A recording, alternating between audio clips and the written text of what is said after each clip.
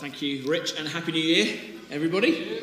I think Nicola told us how to start 2020 well. Did anyone pick that up? She said how to start 2020. For some of us, it might feel like that. It's still, surely it's 2020, because the last 2 years haven't really happened, have they? But I can assure you, it is 2022, and we trust this new year holds lots of good things. So Happy New Year to you in the room. Happy New Year to all of you guys watching at home. I assume there are multitudes watching at home, given the number in the room at the moment, but I'm sure we'll be able to return to something approaching normality soon. I hope you've all managed to have a good Christmas. Whatever the circumstances that you may have faced, I'm sure there were varying circumstances and changes of plans. And also, and I can't believe I'm still saying this, in the ongoing uncertainty that we are still facing as we head into 2022. Children, thank you for sitting so patiently and quietly. I know I'm not as entertaining as Ben and Claire, am I? Jedi, am I? I'm not as entertaining as Ben and Claire, am I? Do you want to? Shall I tell you a joke? Right. See if you get this. Okay. Some of you have heard this joke already. It's my favourite joke, my favourite Bible joke. My favourite other joke wouldn't be appropriate to tell here. So we were reading it in the Old Testament this morning. For those who are doing Old Testament in a year, today Genesis 3 and 4. So the fall of man. So you know what happens. God comes and says, "What have you done?" And Adam says, "Well, it was the woman you put here with me." And then Eve says, "Well, it was the serpent." So what happens here is Adam blames Eve blames the serpent, and the serpent doesn't have a leg to stand on. Huh? I'm not sure if the children got that, but you can spend the next half an hour or so pondering on that carefully. Okay, so Happy New Year. I faced a bit of a defining moment just before Christmas. It was a strange experience. I was in Pizza Express up in London with my wife Suzanne and one of my daughters, Sophie. We were in Pizza Express, and I had ordered my usual, which is the barbecue beef burnt ends pizza, Romana base, obviously. For those who know what that means, it's a bit bigger. And so the pizza had arrived. It was there. It was looking good. It really is a good pizza.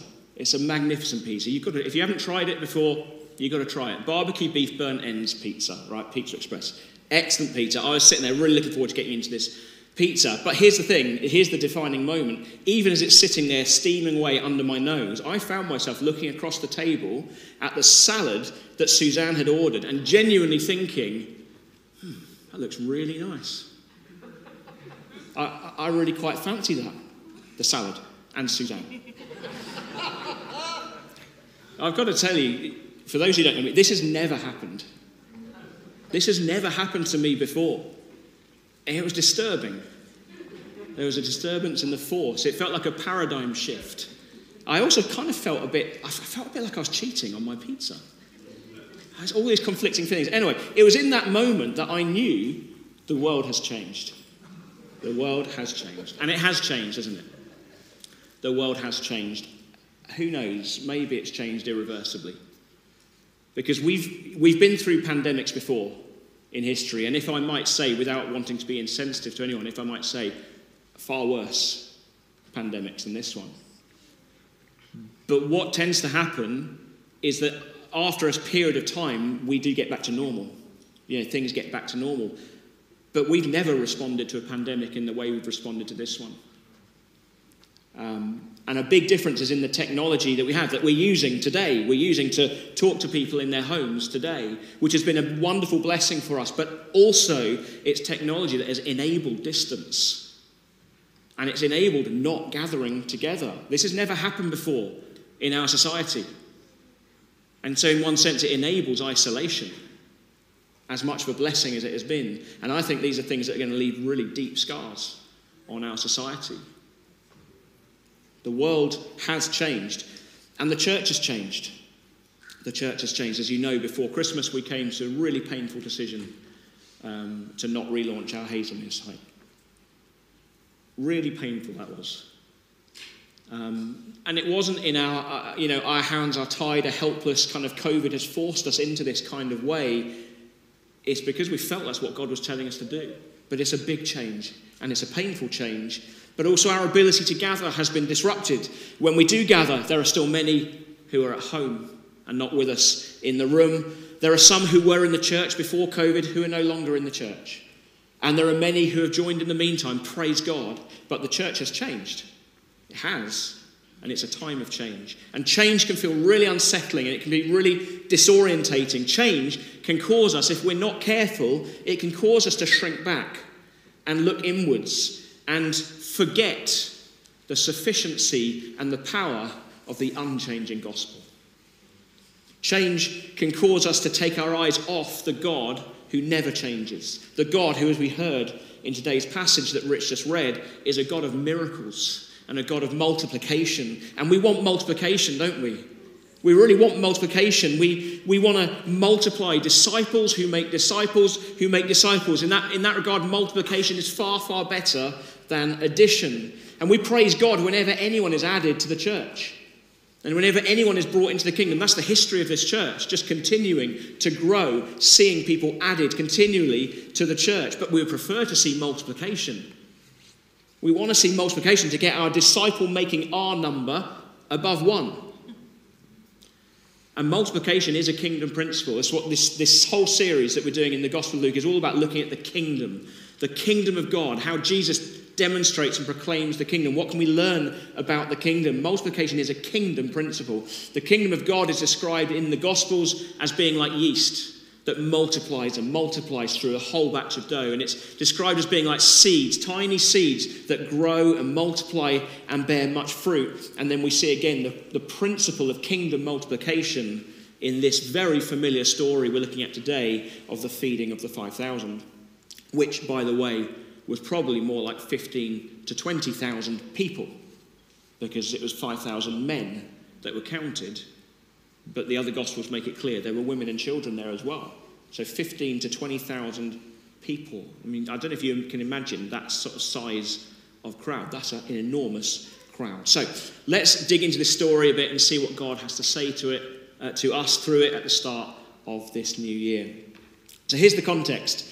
The disciples have just returned from the mission trip that Jesus had sent them on, where he had given them power and authority to do the things they'd seen him do. So to drive out demons, to heal the sick, to proclaim the kingdom, to preach the gospel. He had told them to not take any food with them, take no money, take no spare clothes. So they had to rely completely on God's provision. And evidently, it had been a good trip, because it tells us in verse 6 of chapter 9 that they went from village to village, preaching the gospel and healing people everywhere.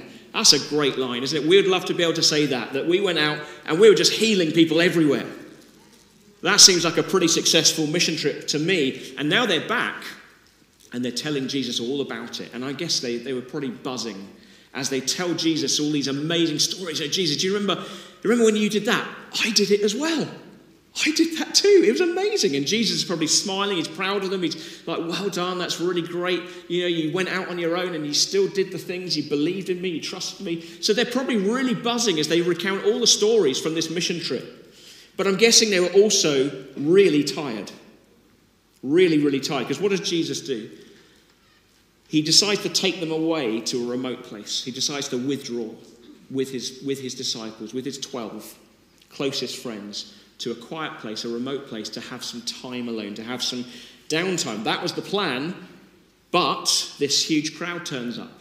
You know, probably not all at once. Probably a few people found out where they were, turn up, other people find out, but eventually this enormous crowd is there. They want to see more miracles. You know, they've seen Jesus do amazing things. They want more. They want to see the fireworks show. You know, they want to see incredible things. They want to hear Jesus. They want to find out more about him. Is he the promised Messiah? Could he actually be the one, the king that we're waiting for?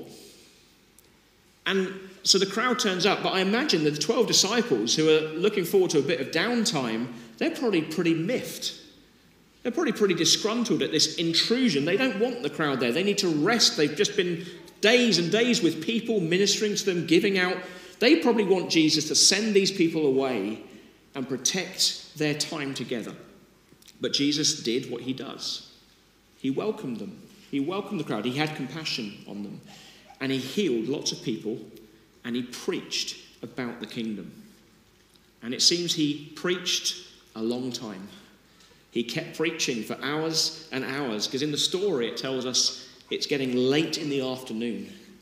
Late in the afternoon, the shadows are lengthening, it's starting to get dark, and Jesus is still going. He's still preaching. So the disciples come to him and say, send the people away so that they can go to surrounding villages and countryside and, find food, find lodging, because we're in a remote place here.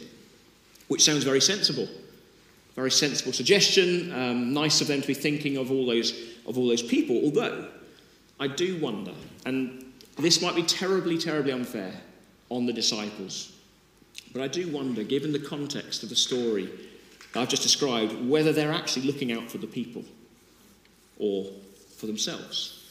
Because you can kind of imagine the conversation between them as Jesus is speaking. It's like, he's still going. What do we do? He's still talking. I mean, do you think he's going to wrap it up? Do you think he's coming into land soon? When is he going to stop? I mean, surely he knows. You don't try to fit a whole sermon series in one day. Who does that? And I'm feeling really hungry. Are you hungry? I'm feeling really... I tell you what, if I don't get some food soon, I'm going to die right now. Right now. And he'll still be speaking. You can kind of imagine the disciples may have been getting a bit agitated, given they're tired, they're not thrilled at the presence of the crowd. And so maybe they come up with a plan. Let's tell Jesus that the people need food, because he seems to care about them. Lord, we think the people are hungry, not us. And we could keep going for hours and hours. I mean, we love what you're doing. It's great work, by the way. Great preaching, I love it. But the people are hungry. As I said, that might be a grossly unfair depiction, unfair on the disciples. But what is notable, before we get to the miracle itself, what is notable is it obviously didn't occur to them that Jesus might do something here. That he might do a miracle, he might do something amazing, in spite of the fact they've just been on this mission trip, relying on God's provision, including food. They've seen Jesus do amazing things in his ministry already. They know the story from the Old Testament of the prophet Elisha and bread that multiplied to feed 100, and they know they've got someone far greater than Elisha here. And of course, they all know the stories. They're there in a remote place. They all know the stories about God providing manna for the Israelites in the wilderness over 40 years. They know about God's provision. But it doesn't occur to them here that Jesus might do something. But then isn't that just like us? Before we get too critical of the disciples, isn't that just like us? How easily we forget the sufficiency of Jesus. That we can see God move and provide in an amazing way in one set of challenging circumstances. Oh, thank you, Lord, you've come through. That's amazing. And then we hit another challenge and it completely throws us. Our first thought is not, well, he'll do that again then. No, it throws us. We worry and we fret and we forget, and we've got to learn all over again that basic truth that Jesus is sufficient, and he's more than sufficient for every challenge that we face. And so, just as a side note today, really, I would encourage you, in all the challenges you're facing right now, and there may be many, and in the things you're worrying about right now, and I'm addressing this to myself as much as anybody else, just take time to remember how Jesus has been faithful before, because he'll be faithful again. To remember how Jesus has provided before, because he will provide again. And to know and trust that he is more than sufficient for whatever challenge you're facing right now. And he just calls you to trust him. Just remember his faithfulness, remember his goodness. So Jesus' response to his disciples is not what they're expecting at all.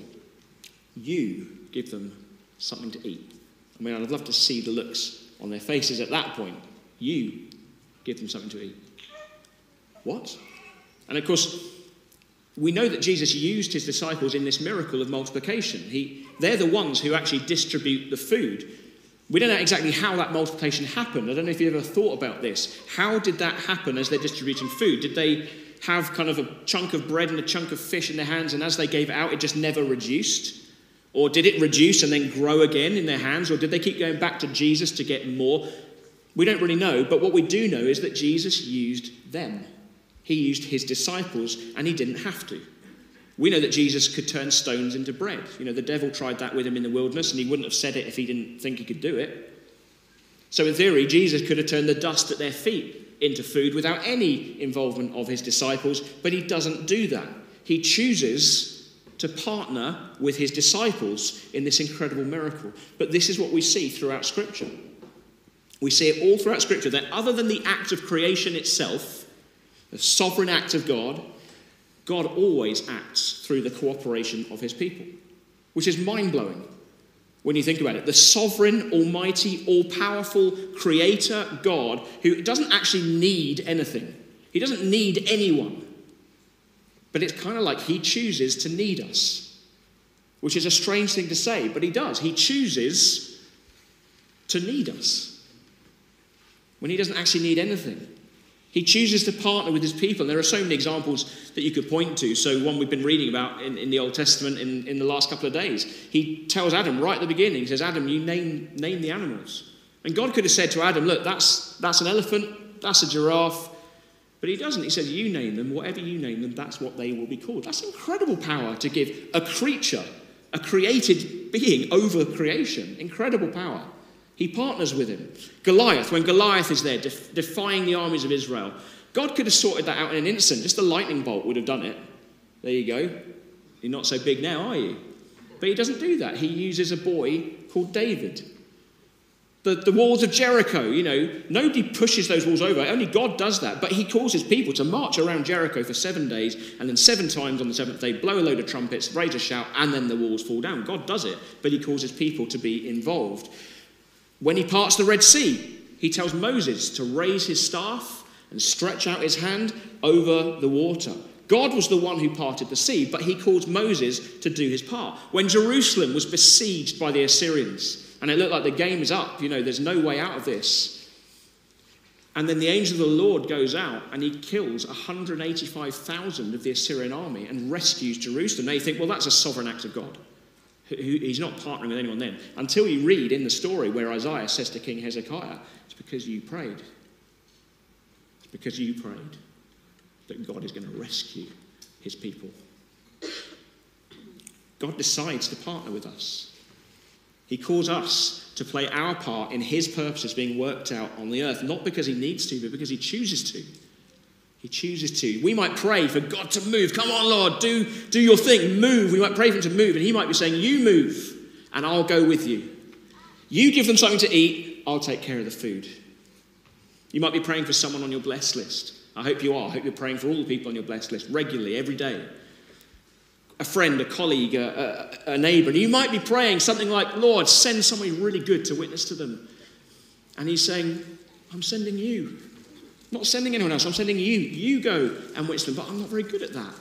Yeah, but do you remember when I said that, by my Spirit, I'll give you the words to say? Do you trust me? I'm sending you. He calls us to play our part. And he won't do our part for us either. He does the supernatural stuff.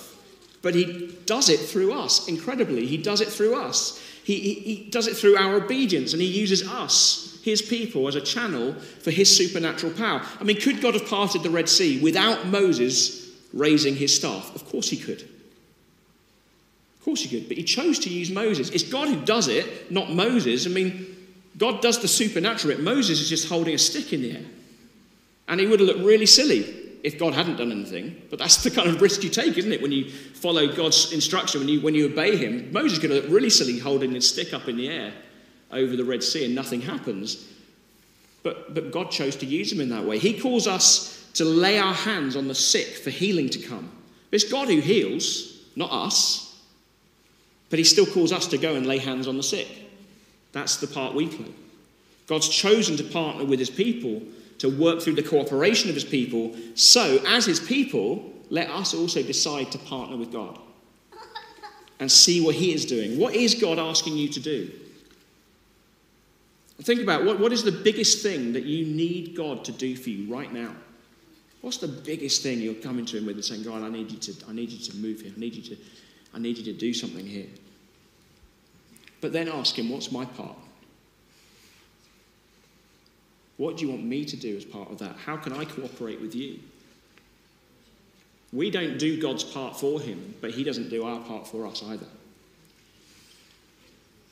Now, I think in this story we see 2 key things. We see 2 key principles of how God's power can work through us, of how kingdom multiplication can happen through us. First of those principles is that we have to recognize our own powerlessness. We've got to recognize our own powerlessness. The disciples had 5 loaves and 2 fish to feed a crowd of 15 to 20,000 people. And it's laughable, really, they would even articulate the idea of going and buying food for them, for 20,000 people. I mean, it's ridiculous. They don't have any money, and even if they did, they wouldn't have anywhere near enough. The reality that, they're kind of floundering around, but the reality they must have reached is that actually they are utterly powerless to do what Jesus is telling them to do. You give them something to eat. They're powerless to do that. But that's the reality for us as well, in whatever God asks us to do. God gives us things to do that we don't have the natural resources for. He tells us to go and heal the sick, but we're powerless. I can't heal anybody out of my resources. He tells us to make disciples of all nations. That's an impossible task for us because we can't even reach our own nation. I mean, who in our nation, in our society, our pessimistic, cynical, skeptical, Western side, who wants to hear about Jesus? We can't even reach our own nation. God's given us as a church a vision of being a diverse church of thousands that surrounds and saturates High Wycombe with the love of Jesus. We don't have the resources to do that. And especially right now, where we kind of feel a bit battered, a bit weak, bruised, tired. Kind of like we've got this massive crowd to feed and all we've got is a few loaves and a couple of fish. But this is what's really exciting. Because I think that is exactly when Jesus can use us. He can really use us to do amazing things when we can't claim any of the credit for ourselves. When we can't point to our own power, our own competence, our own resources. All we can say is that's all him. That's all God. That thing that's happening there, that's God. Because we can't do that on our own. He uses us, but it's all him. I mean, I wonder what the disciples were thinking as they followed Jesus' instructions to get this massive crowd sitting down in groups of 50, knowing all we have is 5 loaves and 2 fish. What were they thinking? They think this could be really embarrassing. We're getting them to sit down. We're raising their expectation, but we've only got 5 loaves and 2 fish. Or I wonder if they were at this point now getting an inkling, they're getting a feeling that Jesus is going to do something. And it's going to be something beyond what they've ever witnessed before. But they didn't know what he was going to do. They didn't know how he was going to do it, but they listened and they obeyed him anyway. Even if it made no sense to them, we're to do the same. We're called to do the same. To go out being a witness to Jesus, knowing it's impossible. Knowing people don't particularly want to hear about Jesus in our society. We're still to go out and be a witness to him anyway, in his power. We're to be intentional about bringing the kingdom and the supernatural power of God, his healing, his peace, his joy, his freedom into the lives of others, knowing we're completely unqualified for that. That we don't know what will happen when we step out like that. It's going to take a miracle, but going and doing it anyway. That is when Jesus can work through his people. As God said to the Apostle Paul, my power is made perfect in your weakness. So we've got to recognize our own powerlessness first. And know that it's all him. It's all him, but he still calls us to play our part. But the second key principle here is that we've got to put everything we do have into his hands. Put everything we have into his hands. See, Jesus took this pitiful offering that the disciples brought. It's all they could muster up, 5 loaves and 2 fish. They gave him everything they had, as small as it was. And he blessed it. And then he gave it back to them to give away. And this incredible miracle of multiplication happened. And this principle, this is something that's kept me going, really has kept me going, at times when I have felt particularly weary and weak and completely at the end of myself. That conviction of the enabling and multiplying power of Jesus. That he can take even our weakest and most despondent efforts and use them to bear fruit. Because in the hands of Jesus, the insufficient becomes more than sufficient in his hands.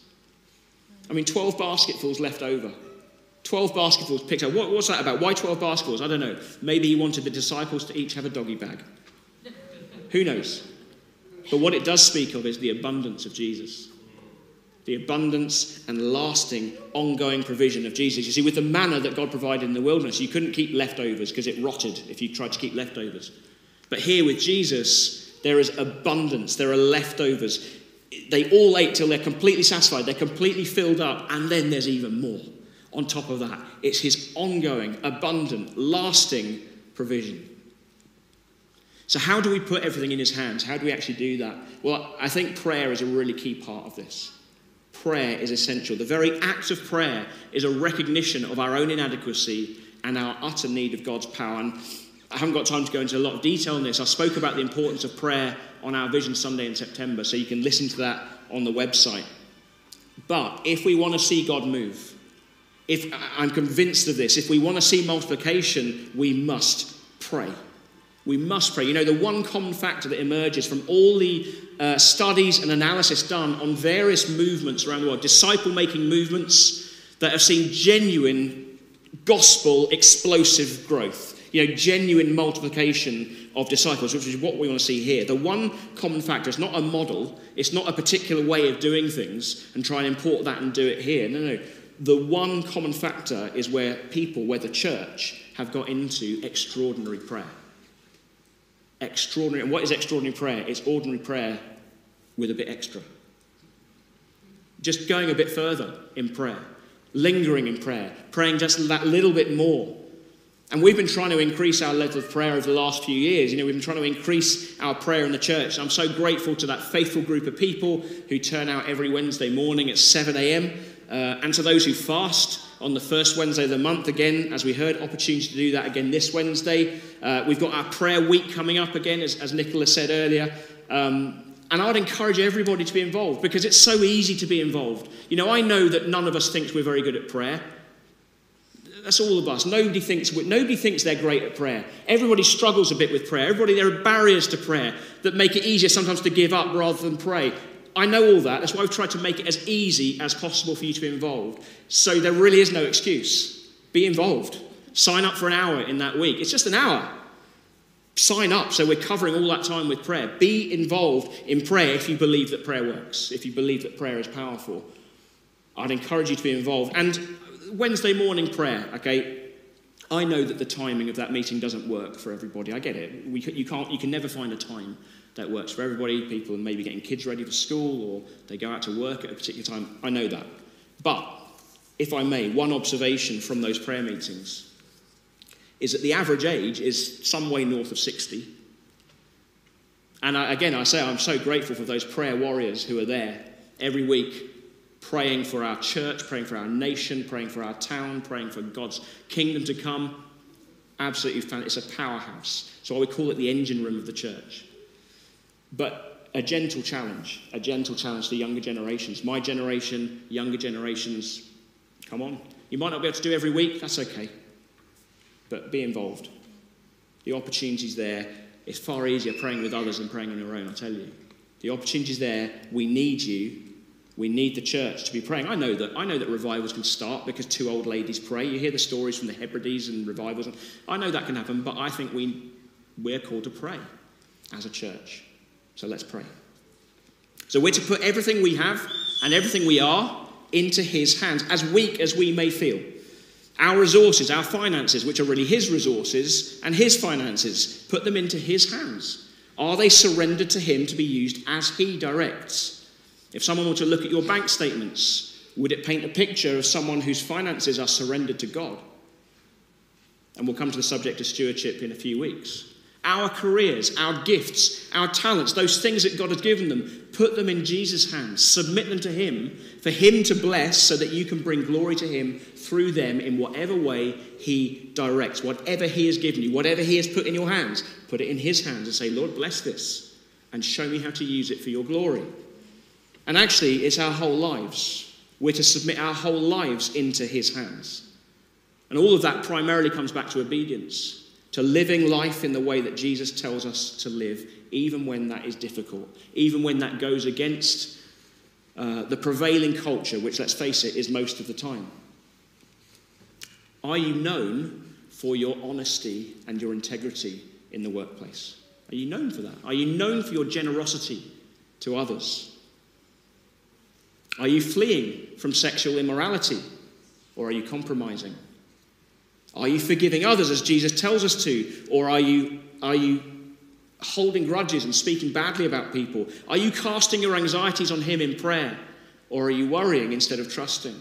Does your life look any different from anybody else's in the world? Does your life speak of a complete trust in Jesus and in a God of power?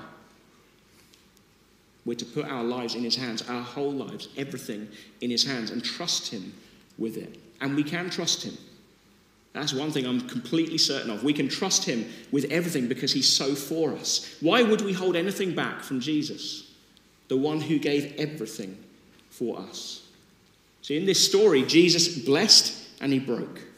He blessed the bread and the fish, and he broke it and gave it out. Just as he did at the Last Supper with his disciples, he blessed the bread, he gave thanks for it, and then he broke it and gave it out and said, "This is my body broken for you."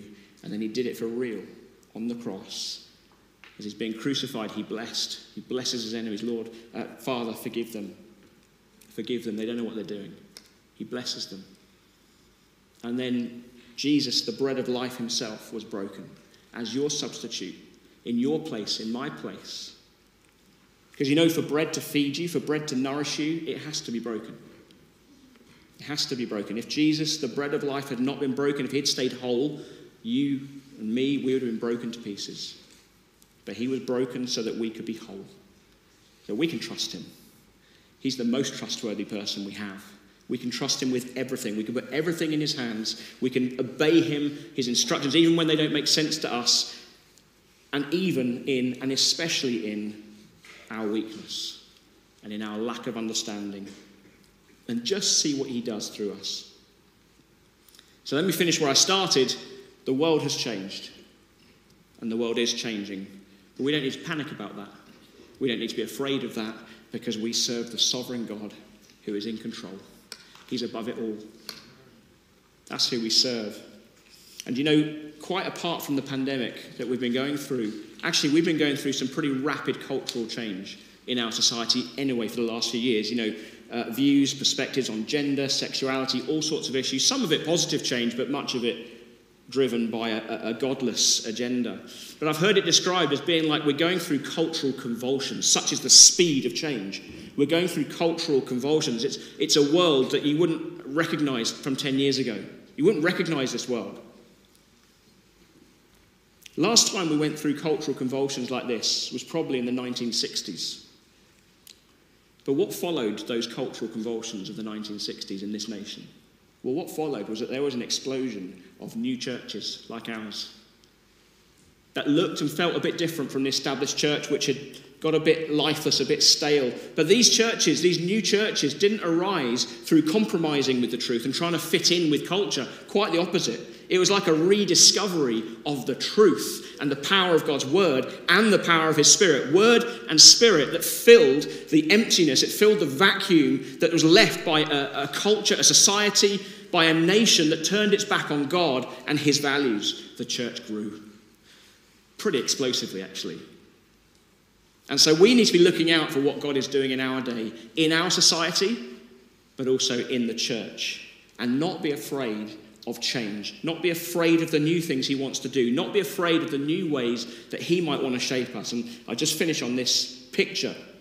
We have, in our front garden, we've got this really big rose bush. It is pretty big. And it's got a bit out of shape. And there are a couple of branches, 2, 3, 4 branches sticking out at the top that have got a lot longer than the rest of the branches. And actually, those branches sticking out the top, they had a lot of good roses on them, even into November when the rest of the bush had gone bare. These branches had good roses on them. But here's the thing.